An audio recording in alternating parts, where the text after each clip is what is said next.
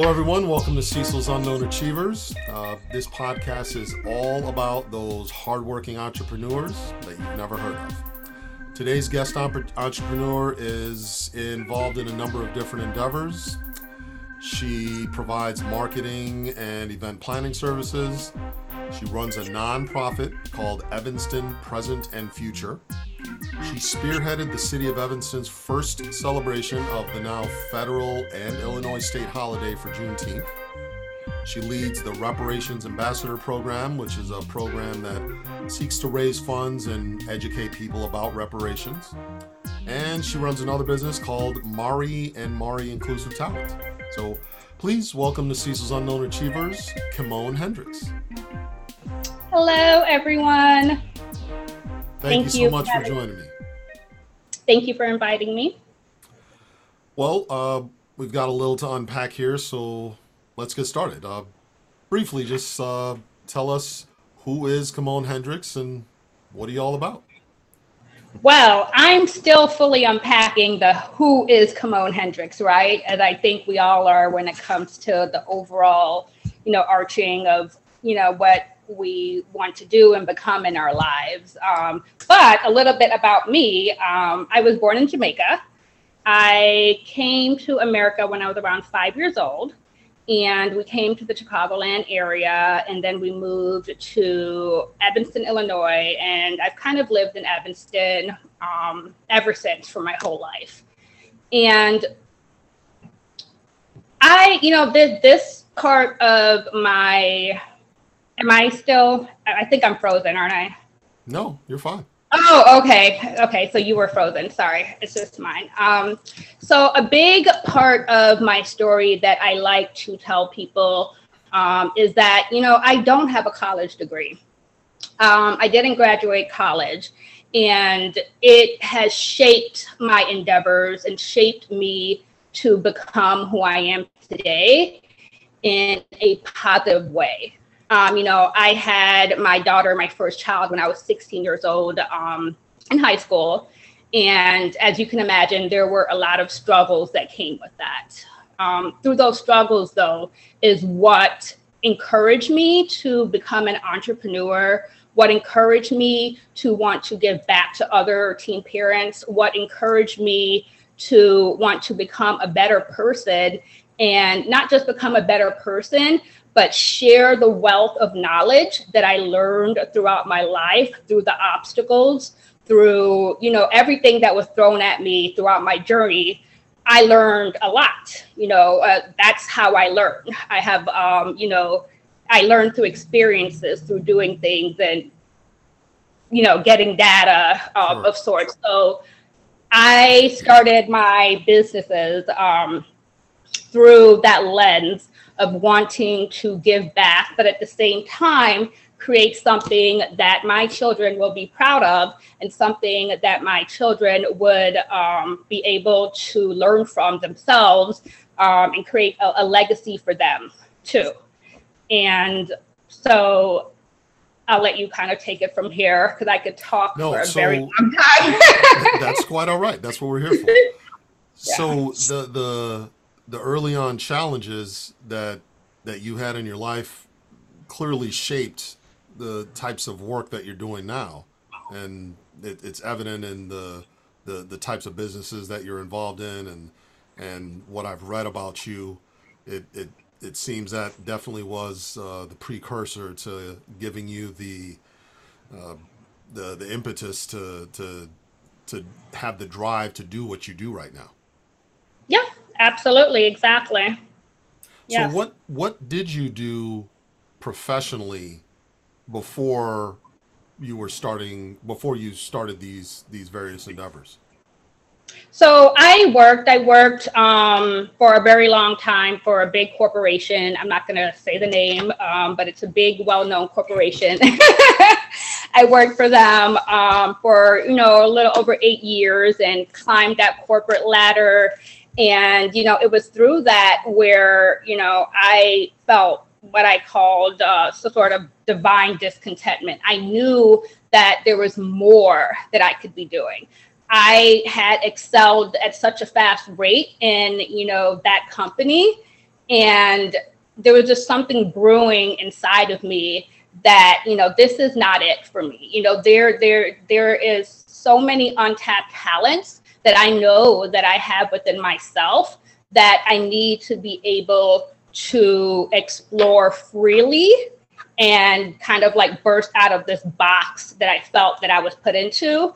And so I did that for a while. And then I just kind of had this moment where I was just like, I'm done with this.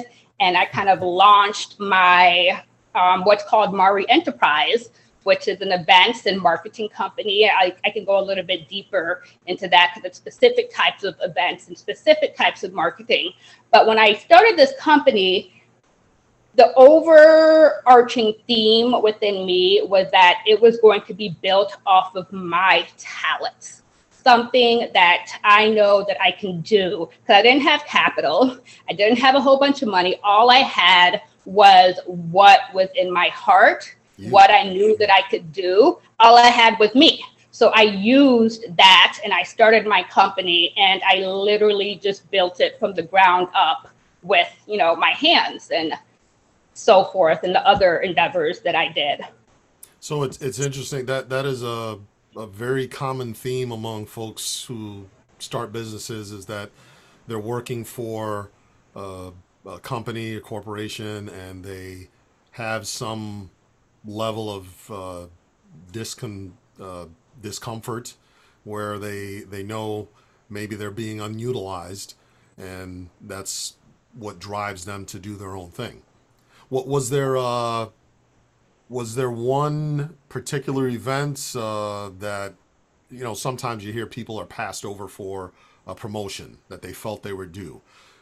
Was there something that happened or that didn't happen that kind of gave you the I'm doing this now? Yeah, actually, it did have to do with being passed over for a promotion. It Hmm. absolutely did. It was something that I had worked really hard for. I was, was going along, getting promoted. I got to this point in the company, and things started to change. And I saw I got overlooked for the promotion.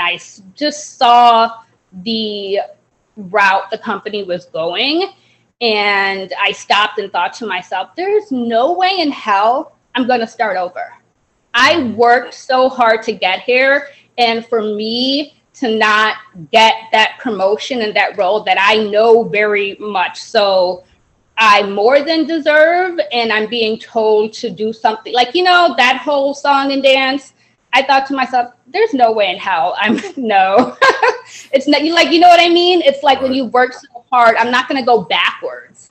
I'm not going to go backwards. So you're absolutely right. It definitely did have something to do with not getting a promotion, along with I think there were other things that were kind of like leading up to that.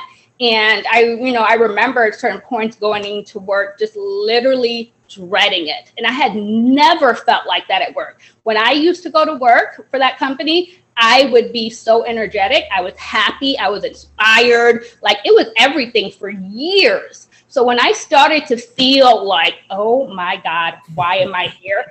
That was like huge for me, right? Because everyone that knew me knew that that job was just everything for me, right? And so when I started to feel those feelings of like, I need to leave, I hate being here, that I've never felt before, I knew something was brewing. Sure. So you're feeling, you had some records of success, some promotions, but then it got to a point where you felt you couldn't go any further or weren't Right. going to be allowed to go any further. And you're thinking, I got to utilize my talent somehow. So there's that period that I talk to a lot of entrepreneurs about where they're thinking about it, and then they go from just thinking about it to pulling the trigger and uh, notifying, giving your 2 weeks notice and saying I'm leaving or just leave. Tell us about what was going on in your mind at the time when you were, maybe had one foot out the door. You didn't clearly know exactly what the future held, but you knew where you were wasn't the future. So what was going on in your mind at that time? You mean like once I had already left, Well, no, or? but like kind of prior to you left, where you might have had just one foot out the door, you're thinking about it. What made you pull the trigger and just say, "Look, I'm going. This is it." I mean, on top of not getting the promotion and feeling stuck, I just knew within my heart of hearts that I was doing the right thing. Hmm. And I knew that better was out there for me. And I knew how to get better. And really, I was following my intuition, my gut feeling. And it was just something I couldn't ignore. I can't really put it into words. There wasn't, any other situations that happened besides what I kind of explained. And I just pulled the trigger.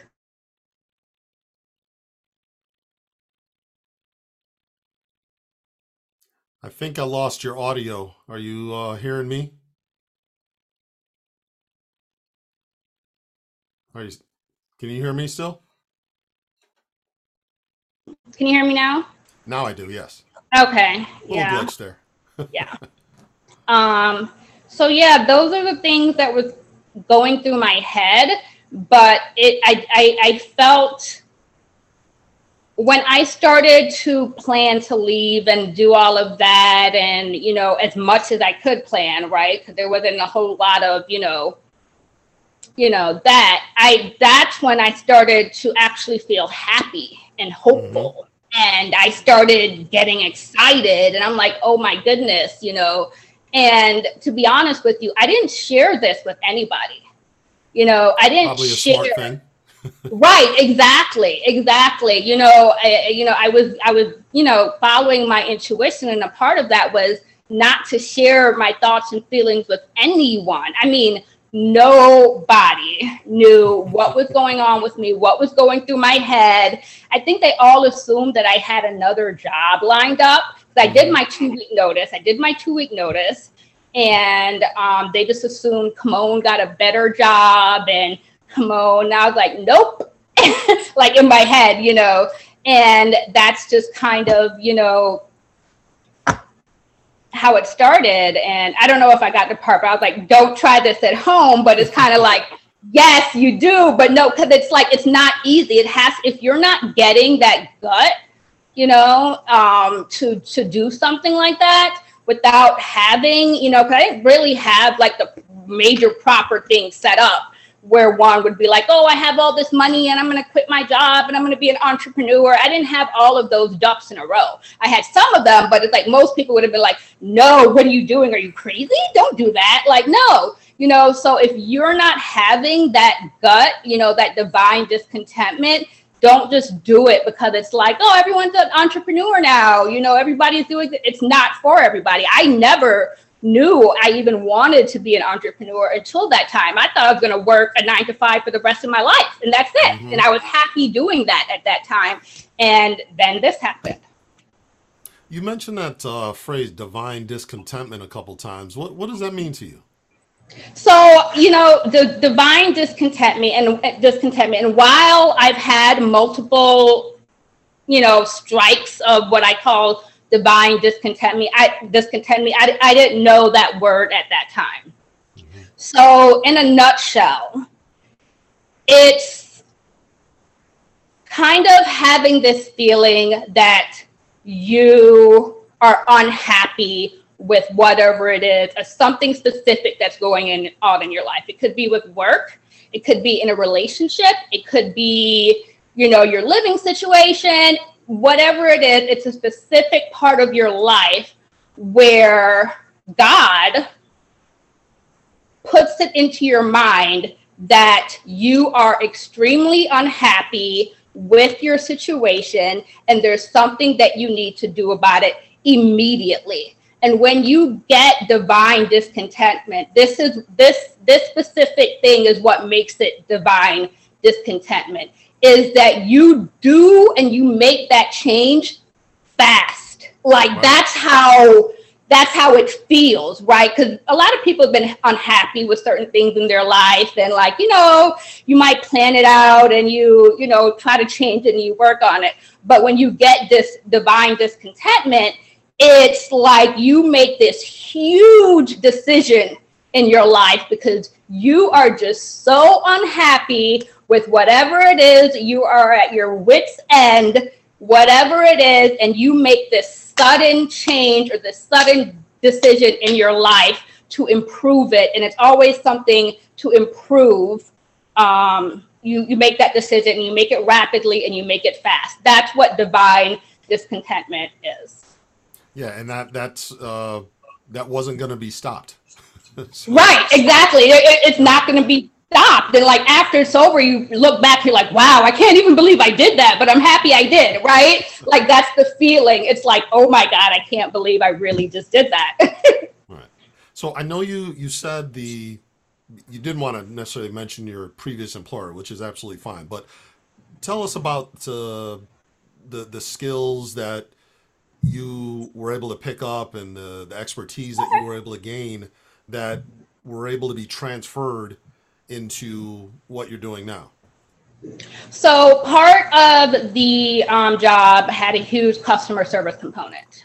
It was working face to face with the community, with the population, and another huge part of that were sales. There was a sales aspect, and there was a customer service aspect when it came to the job. As with, I think, a lot of jobs, but this was like a really, face to face, customers in and out, keep going.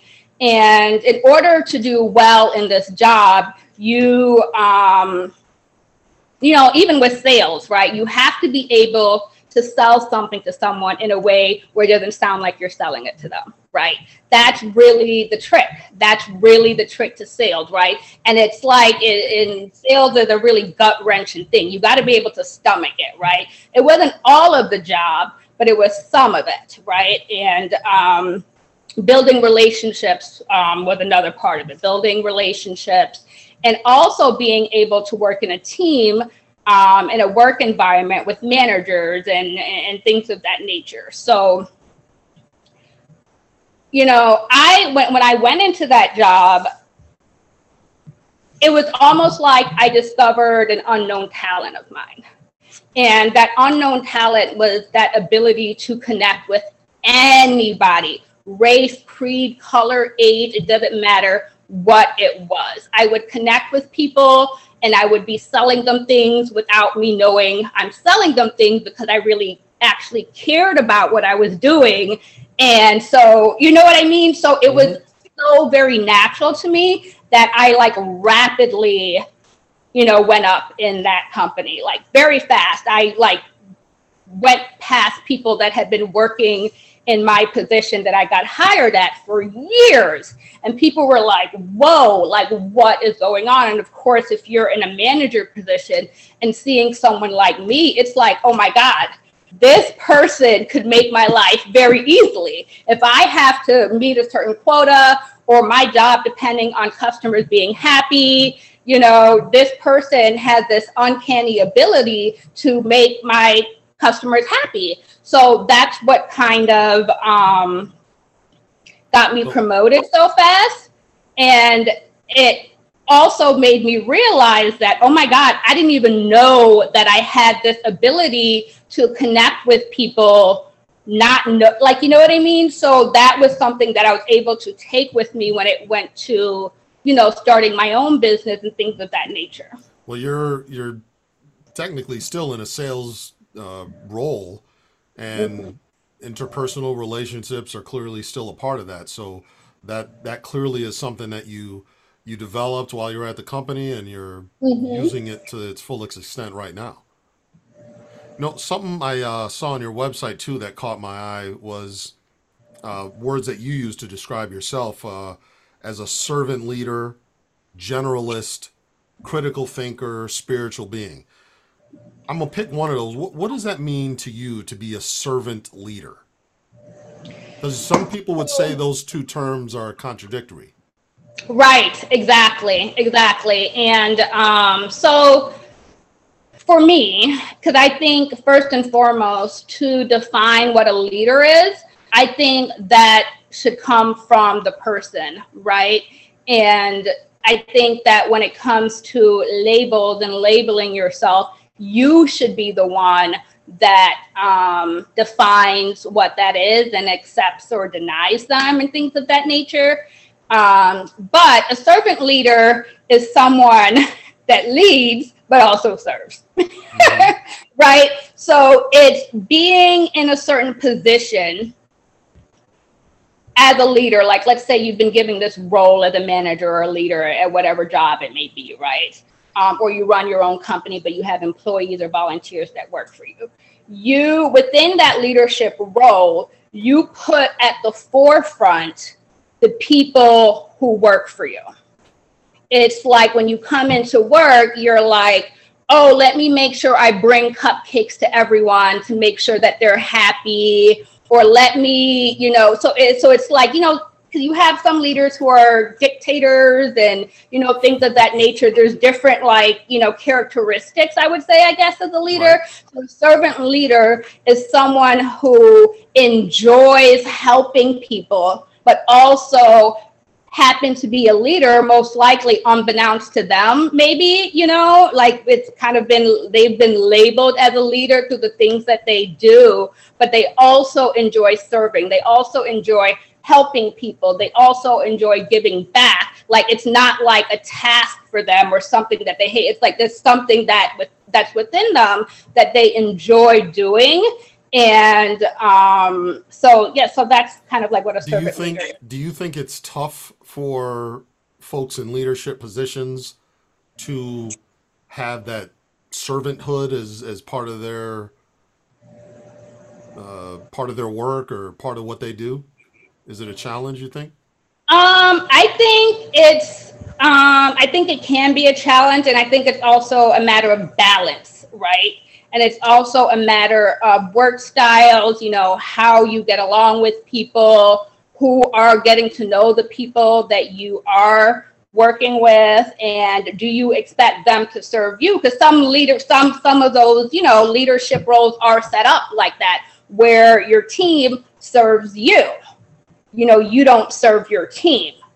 And so I guess it's just the dynamic of what has been set up. I don't think being a servant leader per se is, some type of holier than thou initiative. Mm-hmm. Like, you know what I'm saying? It just is what it is.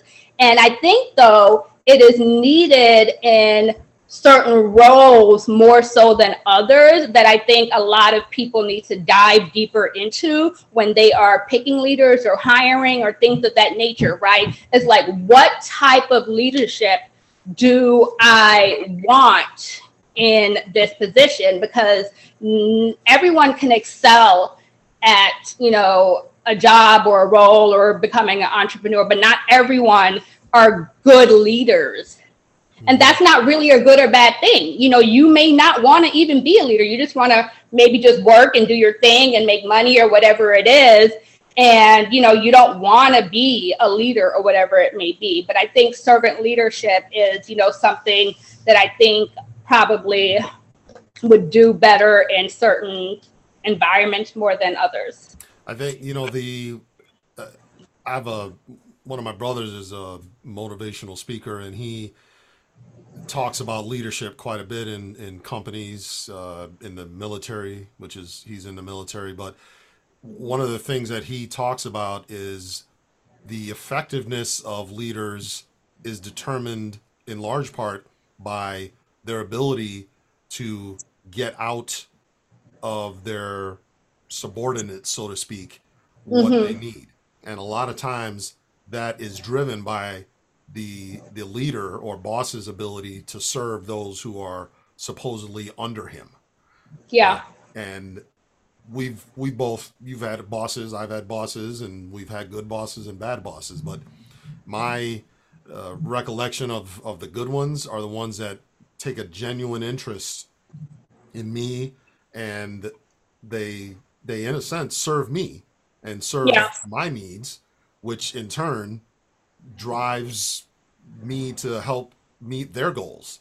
So it's all a great cycle to be on. Conversely, with bad bosses, the opposite happens. They're looking just to serve their own interests, and it creates these little camps that don't really serve the organizations well, or definitely not the individuals involved either. Yeah, and I love what your brother said, because that is similar to one of the things that I say when people like ask me about like leadership and stuff is like you know you're being a good leader when, let's say, you don't know the answer to something. You can get it from your team. Your team knows the answer when you don't know the answer to something.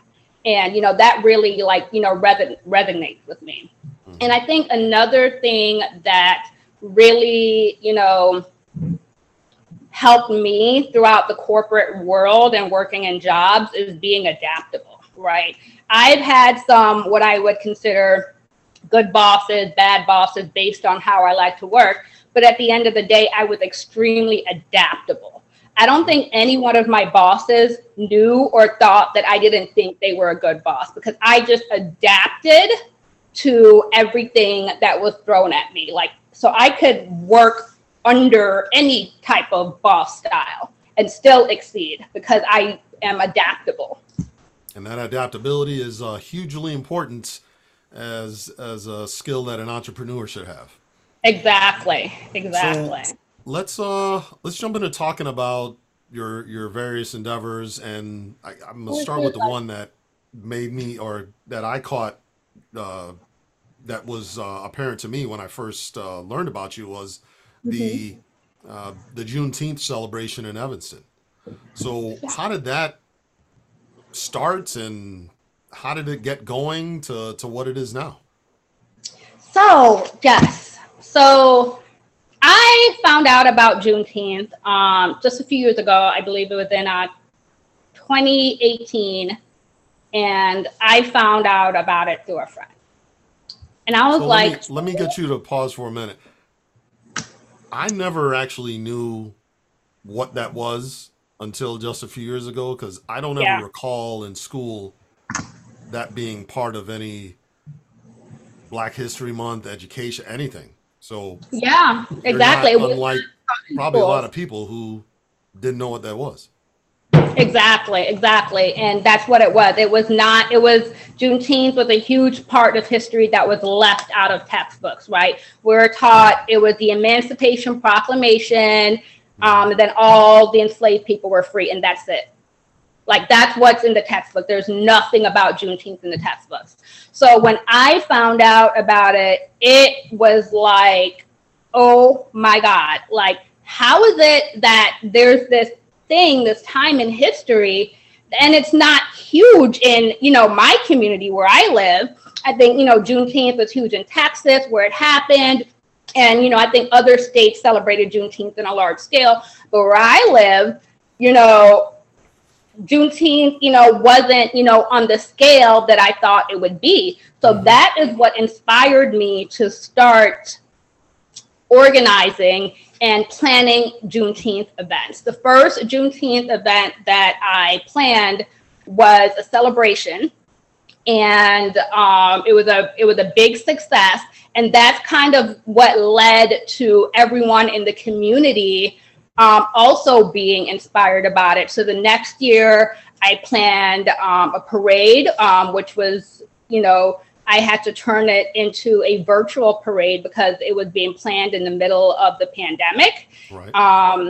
I was planning it to be an in-person parade, then boom, the pandemic happened, and then boom, I switched it to virtual, which I think I did one of the first big virtual events in my community, because that was the time where everyone kind of like didn't know what to do. They're like, everything's being canceled, and I saw everything being canceled, and I thought in my head, there's no way in hell I'm canceling Juneteenth. It's not happening. We can find a way. We can find a way to still make it happen. So I did, and that was great. And then Juneteenth so far after that, I did a lot of different Juneteenth activities. I did pop-up shops, just like a whole slew of different Juneteenth themed things. And then, of course, we all know it just became the federal holiday. And so that was kind of it in a nutshell. So in the beginning, when you had that idea to do this, what what sort of challenges were you facing? Because you're doing something that hasn't been done before. Yeah. What kind of struggles did you face, if any? Well, I think, the main part is when you're, organizing and event planning around something as sensitive as Juneteenth, a lot of thought needs to go into it. And I knew that right away. Like, this is not just a regular event that you just throw on and people just come to, and that's it. A lot of details, a lot of thought, a lot of meaningful. Well, that was kind of my, thought process. Like, it needs to be meaningful, and it also needs to include everyone, because I know for sure if I didn't know what Juneteenth was, there's a whole lot of people that don't know what Juneteenth is, right? Sure. And so I would say, I guess one of the challenges were finding a way to bring everyone together, race, creed, age, whatever it may be, bring everyone together, but still in a sensitive way where it's honoring the Black community, honoring what Juneteenth is, honoring its legacy, and still being able to celebrate in a way, right? It was like this whole balance. How do you celebrate the ending of slavery? Yeah, you can celebrate it, but it shouldn't have happened in the first place. And then, you're inviting white people to it. White people were part of the problem, but hey, if we want to fix the problem and move forward, so I had to take all of those variables together and create an event where everyone would be proud to attend. And that was the main challenge that I believe I successfully fixed, and took it with me throughout the rest of the Juneteenth events. So you had to pivot during the pandemic to make this a virtual event. I mean, that how did that work? I mean, that had to be a serious undertaking. Yeah, it was a serious undertake. And so as I went through planning it, and then the pandemic happened, there was a lot of passings and tragedies within the community. And, when I saw everything being canceled, I thought to myself, there has to be a way to still make this happen on a virtual level.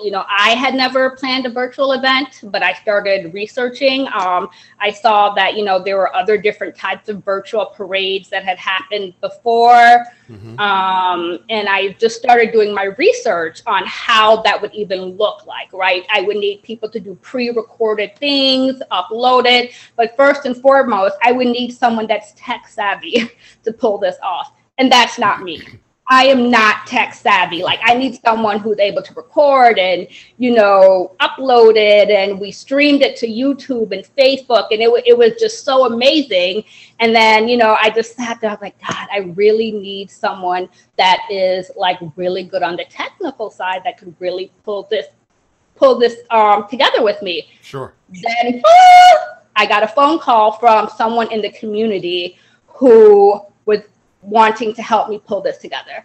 And what I did was I started putting it out there on the internet and on my Facebook and social media that I still wanted Juneteenth to happen, that I wanted to be virtual. I kind of just put it out there and see. And then, so I got a partner who was able to help record and do all that streaming and all that technical stuff. And what we created was a 2-hour magnificent virtual Juneteenth parade that had performances. It was just amazing. We had speakers, we had people sending in stuff from their homes, pre-recordings. We had, it was just amazing. It was amazing. I was like running all over the place, recording people. And then we also coordinated like a food pickup so people can like order their food the day of Juneteenth and come home and eat while they're watching the parade and kind of take their own pictures and take selfies. So it was a lot. It was planning something virtual is way more work than planning something in person. So Well, I think especially that since was you got short notice to do it too. So, exactly. And in my mind, and this is what this is what I tell a lot of my clients, is that, depending on the type of event that you're planning, you want to not only remain adaptable, but, be able to, in your mind, foresee any pivots that may be needed. And, at the beginning of the planning, there wasn't any COVID talk. But as soon as talk started to happen, before everything was canceled, I had already started researching. I had already had it in my heart and my mind that no matter what got canceled, Juneteenth was not going to be canceled because it's way too important. And I felt that the community needed this, that the community needed something uplifting to carry us through this horrible time that we were going through. And it was amazing. So you mentioned your help, you got assistance with the tech for this. Mm-hmm. How important is it to have, when you're an entrepreneur, to have a support system, whether it's emotional or actual technology or whatever expertise you don't necessarily have? How important is it to have people that you can rely on to handle those things that you directly can't? Well, of course, it's extremely important, but is that always the perfect situation? No, that has not always been the perfect situation. And it's hard to get people that you can rely on. It's hard to find your tribe and people that have your back and people that, like, even if they are able to fill a need that you need to pull something off, or within your company, are they going to be reliable? Are they going to be able to see it through? And personally for me, I've had to do a lot of things on my own, research a lot of things on my own, and kind of been able to outsource and find people on the fly that can help. And So what's your advice? I'm sorry. What's your advice for folks who they don't have a tribe or they don't have a team, but they need how do they go about getting those resources so that they can do what they are feeling they should be doing? So I would say a lot of networking events. Join your local chamber. I had to get very social, talkative, get out there, email people, ask to buy them a cup of coffee, to talk with them. It's a lot of, You don't seem like you've ever had trouble talking, so I don't wait. You see? Yeah, it gets, it can get tiresome sometimes, right? And I think one of the things is that everyone has their own thing going on, right? Sure. So to be able to find someone that believes in what you do, and it's equally beneficial too, I guess, like, you know what I'm saying, mm-hmm. is it takes a lot of relationship building in time. But there's, nowadays there are so many different websites out there, you guys, that you can hire someone on a fly to do those things that either you don't know how to do, or maybe you just don't even like to do them. Because there's some stuff that I don't like to do that I would, hire someone else to do because I don't like to do it. I would like to do other things. So there's a lot of websites. There's a lot, like, being an entrepreneur nowadays, there's people that have their 9-to-5, but they also have these side gigs that they offer on a temporary basis. And like, yes, it might not be, long term, but still it fills your short term need until you can find your tribe and build that solid, foundation. So I would say that's definitely like the way to go, outside of like going to a lot of networking events and meeting people and talking and seeing where it goes. But if you have a temporary need that needs to be filled, go to these websites. There's a lot of really great websites that people list what they can do, and you hire them at an affordable price and you fill your need. That's great. What's next year's Juneteenth celebration going to look like? Anything new, or what are the I plans? Can't tell you. I know you can't tell me all the secrets now. There are some things being planned, I'm sure. Yeah, and I always aim to make the next year different and, most importantly, bigger. I always want to make Juneteenth bigger than it was the last year. So that is, always my goal. We look forward to that. Yay.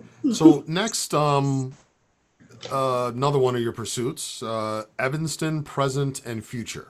So a lot of things involved in that, under that umbrella, the teen parent program, funding for education or entrepreneurship, the ambassador reparations ambassador program. Tell us about Evanston Present and Future. Yes. So Evanston Present and Future it is a nonprofit organization that I started. And it was started based off of a dream that I had when I was a teenager, after I had gave birth to my daughter, and I was kind of like going through different things in the community. And I always felt as though there was more that the community could do for teen parents. And at that early age, I always wanted to start some type of organization that would give back to teen parents.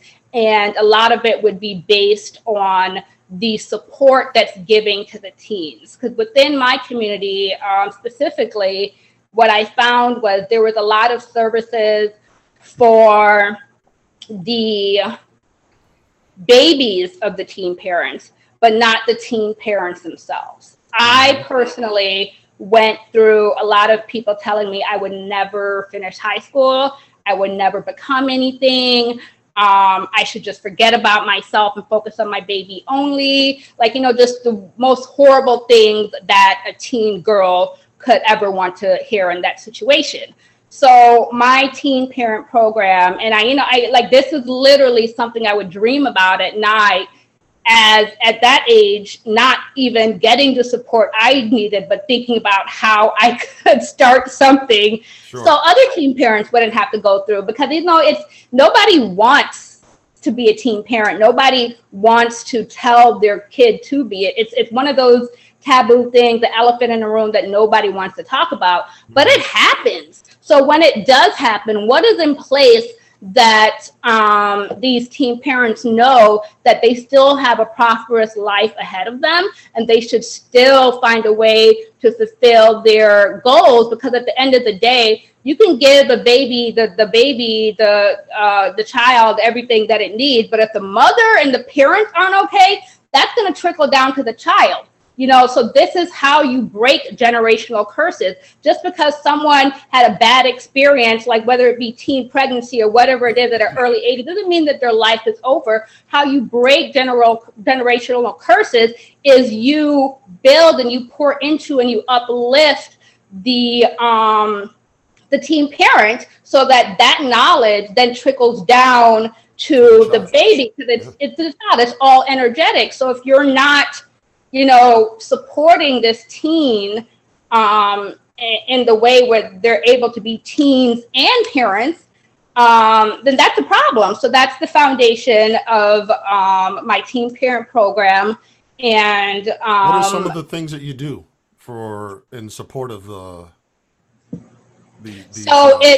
one of the main components is one-on-one mentorship. So these teens have someone that they are able to connect with and talk to and get help on a personal level with whatever it is that they're going on in life, right? And each teen parent is different.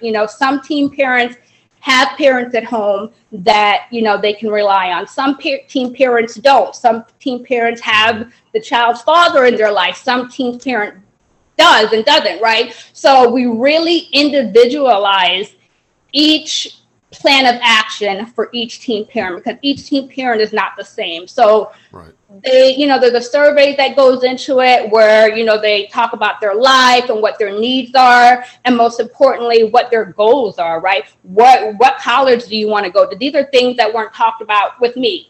Nobody asked me what college I wanted to go to. They didn't even think I was going to finish high school, right?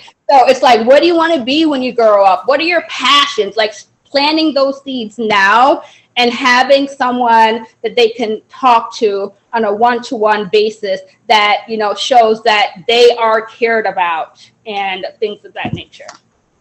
So to do all these things, obviously fundraising has to be a part of it.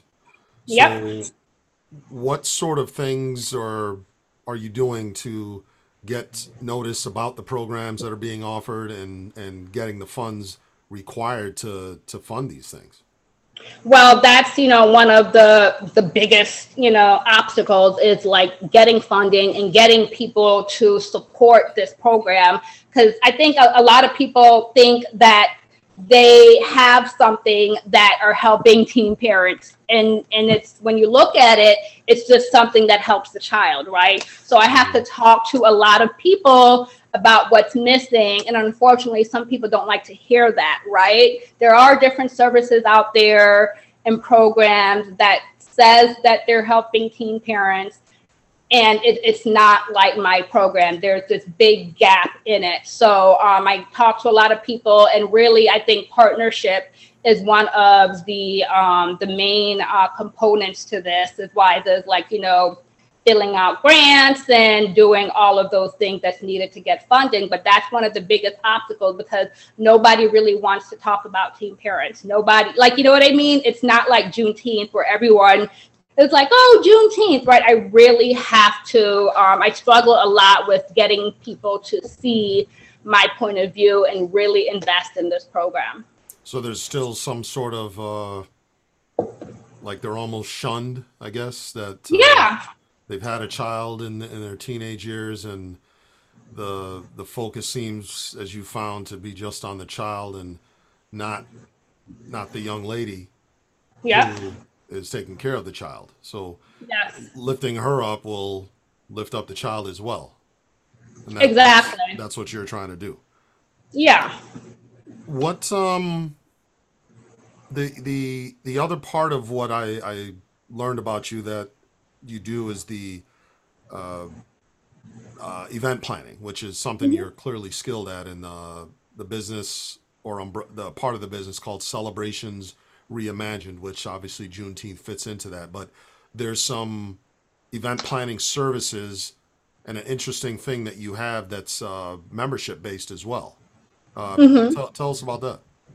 Yeah, so I'm actually in the middle of kind of revamping that right now. So Mari Enterprise, we do consulting, event planning, and marketing. We do direct services, or we do consulting when it comes to other people's businesses, organizations, and things of that nature. Um, we are, the leaders in the market when it comes to diversity and inclusion of event planning, and people who are wanting to have meetings and conferences and rallies and activism, and how to really pull that all together.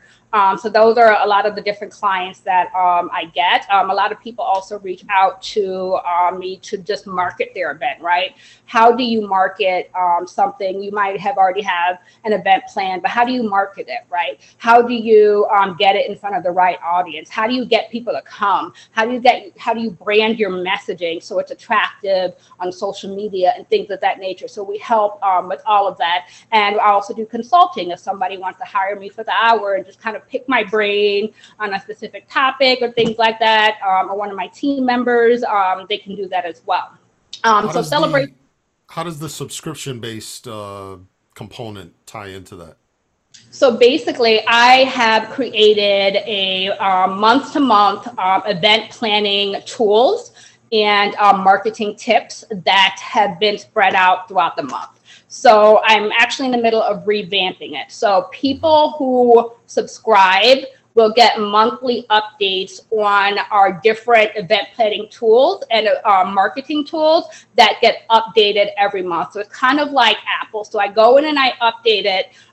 So the part that I'm kind of revamping is you would first purchase the starter kit, and the starter kit would include multiple event planning tools, multiple marketing tools, along with the email offer we have and things of that nature.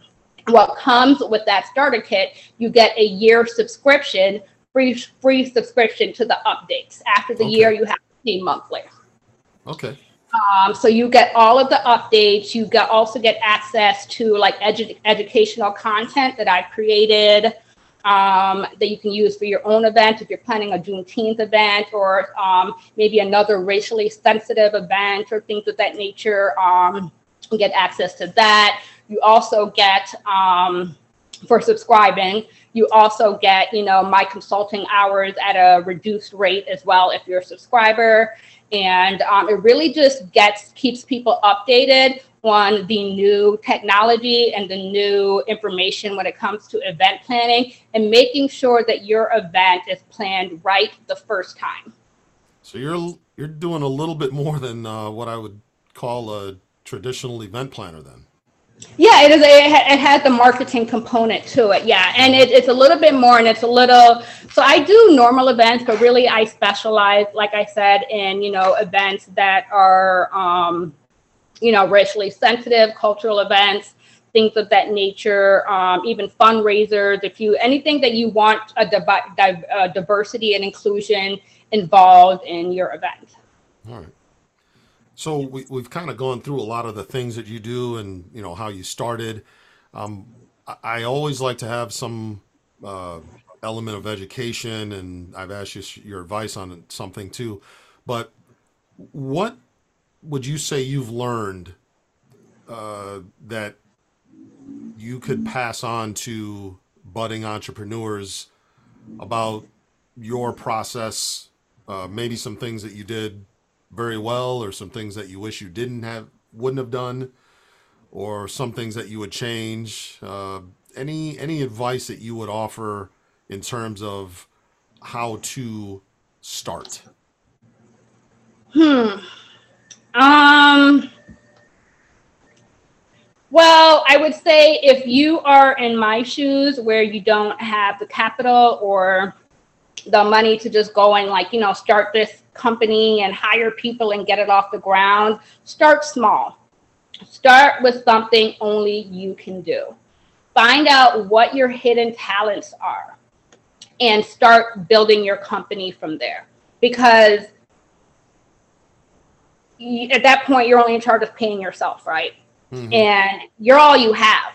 Like, you have your energy, you have your heart, you have your soul. Start with something only you can do and apply that, play it up, build it up, and then, try to integrate other people and outsource and things of that nature. Should I just quit my job and just start doing my thing if I've got a great idea? Well, like I said, if you're not having the gut, if you can do both, then do both. Mm-hmm. Right? If you are able to, work a specific type of job and also do that, why not? Right?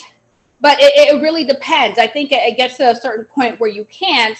And I think it really depends on the individual. But, I would say if you're not getting the gut feeling to do that, then don't. I don't want to be in charge of.